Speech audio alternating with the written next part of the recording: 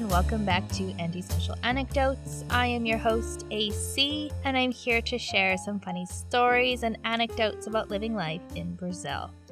So I got a lot of messages last week about the popcorn fiasco, and it appears that people are quite divided about this. I feel like there was a few people who agreed with me saying, yes, like it's not fair that she wouldn't give me the refill without the original bag. But then a lot of people were saying, like, you're kind of an idiot for not just refilling it the same day. Which, okay, but in my defense, I would agree it's probably not normal to come back weeks later with just the receipt asking for a refill. But I would like to point out that returning at a later date was a suggestion from the cinema employee. It's not like it was my idea. So I feel like if it's anyone's fault, it's hers, not mine. That's all I'm going to say about that.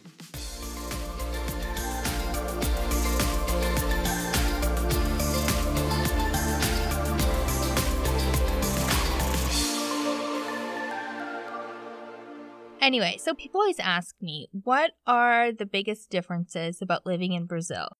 And I could honestly take an entire day to talk about this, but I thought it might be interesting to highlight some of the big ones.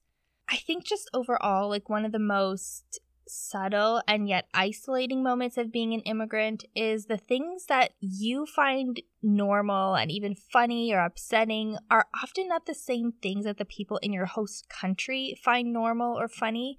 So when something happens and like you just want to look at someone and be like, can you believe this guy? There isn't anyone there to share in your bewilderment or a laugh or frustration. And I think there's something really essential to the human experience to have other people validate our reactions and emotions, whether they're frustration or sadness or comical.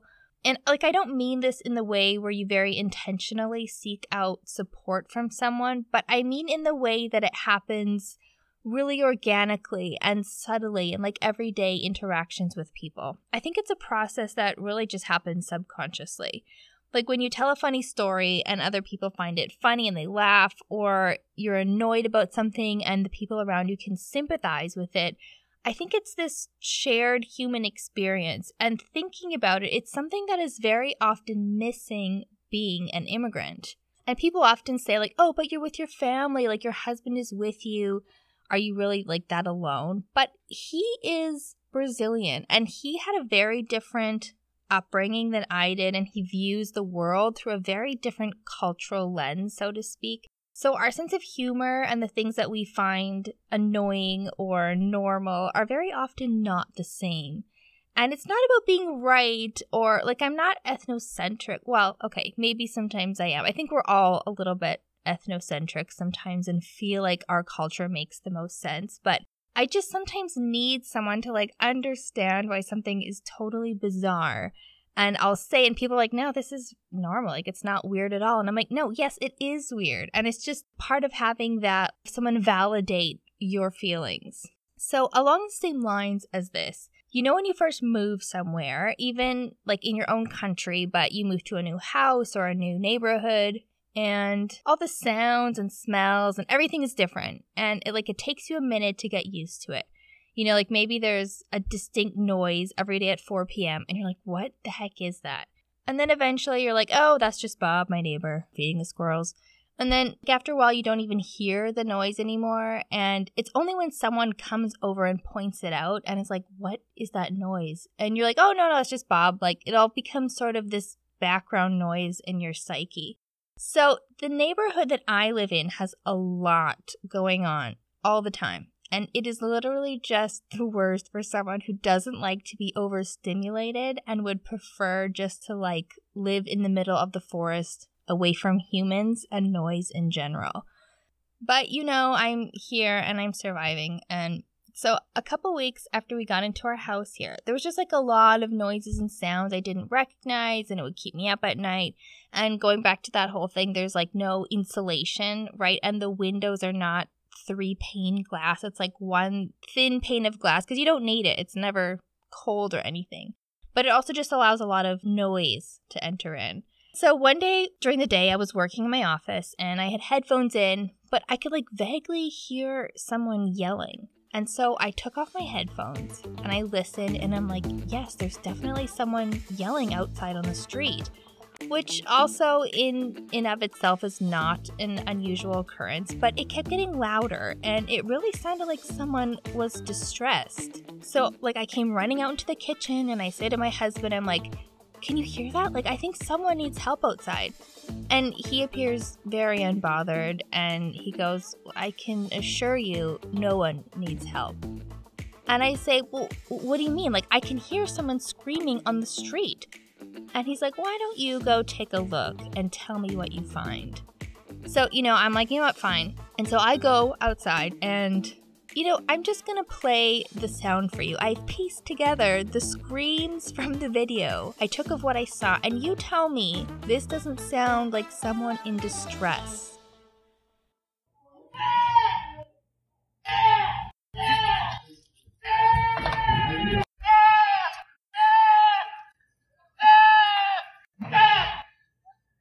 Okay, so that was not a human yelling for help. It was a goat just standing right outside my house screaming forever. For what reason? I don't know. And I've been here now for 10 months and I can tell you they do this quite often and it's loud and no one else seems to be bothered or find it humorous. I mean, I don't know. Is it because I didn't grow up on a farm that I don't recognize goats screaming in the street? I mean, I don't know. Maybe. But I'm always outside filming it and sending it to people because it's so funny to me. And my neighbors are probably like, oh, this Canadian, has she never seen a goat before? But I haven't. And who owns these goats? Why are they just roaming the streets? It almost just seems like they're up to no good, very shady. And they'll travel around in a herd. Just 20 of them. And so you'll be walking down the street and you'll look up and 20 of these goats are just trotting down the street towards you. And I'm like, what is happening? Where do I live? Anyway, so I've learned the screams outside are probably just angry goats.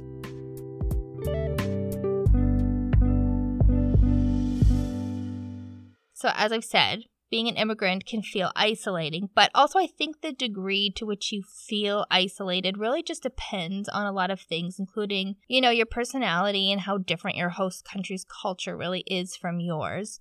I'm probably an extreme because while Canadians in general are just colder, quote unquote, I'm really introverted and people stress me out more than they probably do the average person. So my experience is extreme, maybe. I do have an advantage because I speak Portuguese fluently, so I'm able to have some autonomy and integrate myself a bit more maybe than someone who doesn't speak the language. But I was also remembering when I first moved to Brazil, 12 years ago, and I didn't speak any Portuguese at all. And the people that I lived with also didn't speak English. So all of a sudden, these everyday interactions that I feel like you normally just do on autopilot suddenly become this conscious undertaking, and it's really exhausting. And even activities that you would normally do to relax are no longer relaxing. The city I lived in then was Belo Horizonte, which is in the state of Minas Gerais, and it has about 3 million people. So it's super different than the city I live in now, which has only 300,000 people, which is considered super small for Brazil. So I lived in a house with 2 other Brazilian girls who didn't speak any English whatsoever, and they would want to go out on the weekends to, relax or whatever. But nothing that we would do was actually relaxing for me, because if we would take a bus or anything, all the signs are in a different language, which I couldn't read. We'd go out to eat and I couldn't read anything on the menu. We'd go to the movies, I couldn't understand anything. Or even sometimes just in the evenings, we'd sit around and watch TV, which is usually the most chill thing you can do. But I'm focusing so hard on what is being said and I still couldn't understand anything. And it was just really exhausting. Or we'd have friends over, go for coffee, and they'd be having conversations. And I'd start to pick up a few things. But just as I'm trying to formulate something to say, they would have already moved on. And when someone makes a joke, everyone laughs, right? And you just have no idea what anyone's saying. And I can say for sure that I have never felt more isolated or mentally exhausted in my life. It is for sure the fastest way to pick up learning a new language, very sink or swim mentality. But it was exhausting for me and just really not an enjoyable experience at all. And the only place I could really just chill was sitting in my room alone, watching a movie in English or going out somewhere by myself where I didn't have to try to talk to anyone.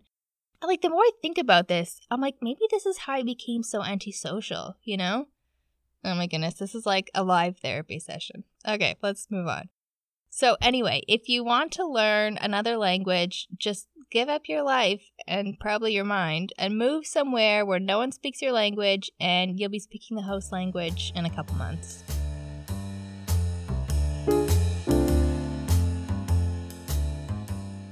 Someone asked me the other day the biggest cultural difference about being in Brazil. And so I thought I'd tackle some of the funniest and maybe some of the hardest ones. But you also have to remember, like, Brazil is huge. So it's like assuming that people from the South or the Midwest are exactly the same as people from like LA or New York or something. Like, clearly very different. Interestingly, I feel like the gap in differences in Canada seems to be less between provinces. I mean, there are differences as well, but I feel like it's not as big as like in the States or in Brazil. I don't know. But Brazil is huge. Like, there's massive urban cities like Sao Paulo that have 25 million people, and there's jungles and rainforests and quiet little beach towns. You know, there's deserts and mountains and little country, you know, agriculture and people living in the country. Like, it's so big and so diverse. I can really only speak to my own experiences. But shortly after I moved to where I am now, which is way in the Northeast, in a tiny little city that most people haven't heard of, there's lots of agriculture and farming. It's very arid and dry here, lots of cactus. It's basically just hot all year round. It doesn't really rain a lot either. Like, in the past 5 months, I can count on my hand the number of times that it's rained. And even then, it's like, you know, a brief rain and then it's back to sunny. Right now, we're basically into winter, and the temperatures have dropped to about 30 degrees during the day, maybe like 28, usually 30.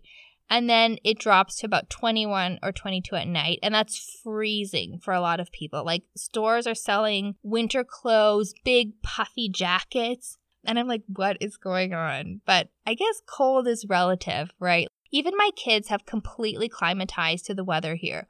A couple weeks ago, it had rained a bit during the day, so by the evening, it had cooled off. It was probably like 20 degrees with a cool breeze. And I sent my kids outside to play, and like 5 minutes later, they were back inside, and I was like, what are you doing? And they're like, it's too cold. We're coming in. And I was like, oh my stars, Brazil has turned you soft. Like, you will not survive a Canadian winter. If you hate the cold like me, having summer all year round is really lovely. But also, I feel like I just miss the change of seasons, you know, like the cozy sweater days where you just want to drink some tea or whatever. That just doesn't exist here. And obviously food is a big one for me too. Like, there's so many different foods that you can't find here. And well, even your meals are just so different because the structure of your day is totally different here. I live close to the equator, so the days are always the same length. The sun is up by 5:30, it's down by 6 p.m. all year long. In summer, we might get like half an hour longer of daylight, but coming from Canada and those long summer evenings, like, I really miss that. It just doesn't exist here. So people get up really super early here with the sun. And even my kids, like, they start school at 7:30 a.m., so we're out the door shortly after 7. And an interesting fact about school here, too, is that it's only half a day for everyone. So they can choose to study from 7:30 to 11:30, 4 hours, or they study in the afternoon, like 1:30 to 5:30, which honestly is, I feel like, great for kids because a school day is so long for them if you think about it. But it's honestly a nightmare for working parents. But this is also where that cultural difference plays in because I shouldn't say most, a lot of grandparents watch their kids. And it's this idea of a collective upbringing. Like, there are daycares for sure. But a lot of people that I know just leave their kids with grandma. And that's just sort of the cultural norm here. Like, it's expected, you know, parents are going to go off to work. Someone's got to watch the kids because kids are only in school for half a day. And very often they're left with grandma and grandpa. It's just really interesting and very different, I feel like, from Canadian culture. So anyway, sun is up by 5:30. Bakeries are a huge thing here. They're open in the morning early. and then they close for most of the day, and then they open again later in the afternoon for dinner. So breakfast is normally bread, fresh bread and eggs, and I'm from the Northeast here, so we eat beiju a lot, which is really common. It's like a tapioca pancake. And there's also something called couscous, which is this hot cornmeal kind of dish, very typical for this region. You can find a few types of cereal. I'm a big cereal fan, so it's something I miss a lot. But there's very few options. They're really expensive. And interestingly, you can't find cold milk anywhere here. It's all shelf milk. When I lived in Bello, I found it once, I think, at a supermarket, but it's not common. Like, it's usually just on the shelf. I've never actually seen it in a container bigger than 1 liter either. It's always just sold in 1 liter containers. And then lunch is the big meal of the day here. So you'll have lunch and then a break. Most stores are closed over lunch as well. So a lot of places will close from like 12 to 2 kind of thing. So people will go home, they'll eat their lunch, which will be a big lunch. They'll maybe take a nap, relax a bit, and then go back to work. And Brazilians eat rice and beans every single day for lunch. It's like a staple. And I find this so interesting because I feel like even the food that I like the most, I could never eat every single day. But like I have friends in Canada who are Brazilians and they still eat rice and beans every single day for lunch, which I just find so interesting. And then normally there'll be some kind of protein like fish or chicken or something, and then a salad of some kind. So it's actually pretty healthy food. Like when I think about what I used to eat in Canada for lunch, if you worked with me, you probably know my eating habits. Not great. So I feel like I'm forced to eat much more healthy here. And not a lot of fast food. That's not really a thing where I live. It could be different, but like my city doesn't even have a McDonald's. Actually, when I come to think about it, I don't think there's any like there's a Subway. Actually, I think in the mall in the mall there's a Burger King and a Subway and then a few other like fast food places. But like in the city, no, like that's not a thing. Like nobody is going to get fast food for lunch. Like that's not normal. So yeah, so the day then kind of really ends around 6 p.m. Most stores and businesses are closed by 6 p.m. That's also when it gets dark, right? So everything just kind of shuts down. Everyone goes home. Maybe around 7 or 8, you'll eat a light dinner of like soup or a sandwich, something super light. A lot of people will stop by the bakery on their way home, which is now open again, pick up some fresh bread. We do this a lot. Or after work, I'll walk down to the bakery and the fruit store with my kids and we'll get some fresh bread and some fruit and head home.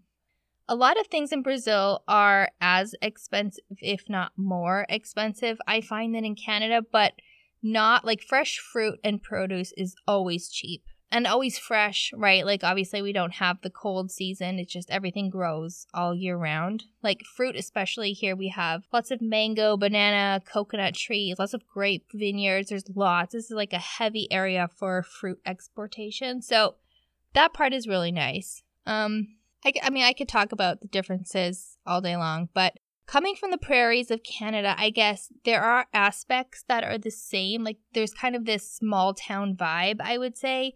Even though the city I live, it has 300,000 people, which is very small in Brazil. I kind of has like this small town vibe about it, if that makes sense. So yeah, those are some of the differences living in Brazil. There's obviously a lot more, and as I think of some other ones, I'll share them with you. But thanks for tuning in. If you enjoyed this episode of Antisocial Anecdotes, you can subscribe on Spotify, Apple, or wherever you get your podcasts. If you would like to leave me a note, you can do that at antisocialanecdotes.com/contact. I would love to hear from you.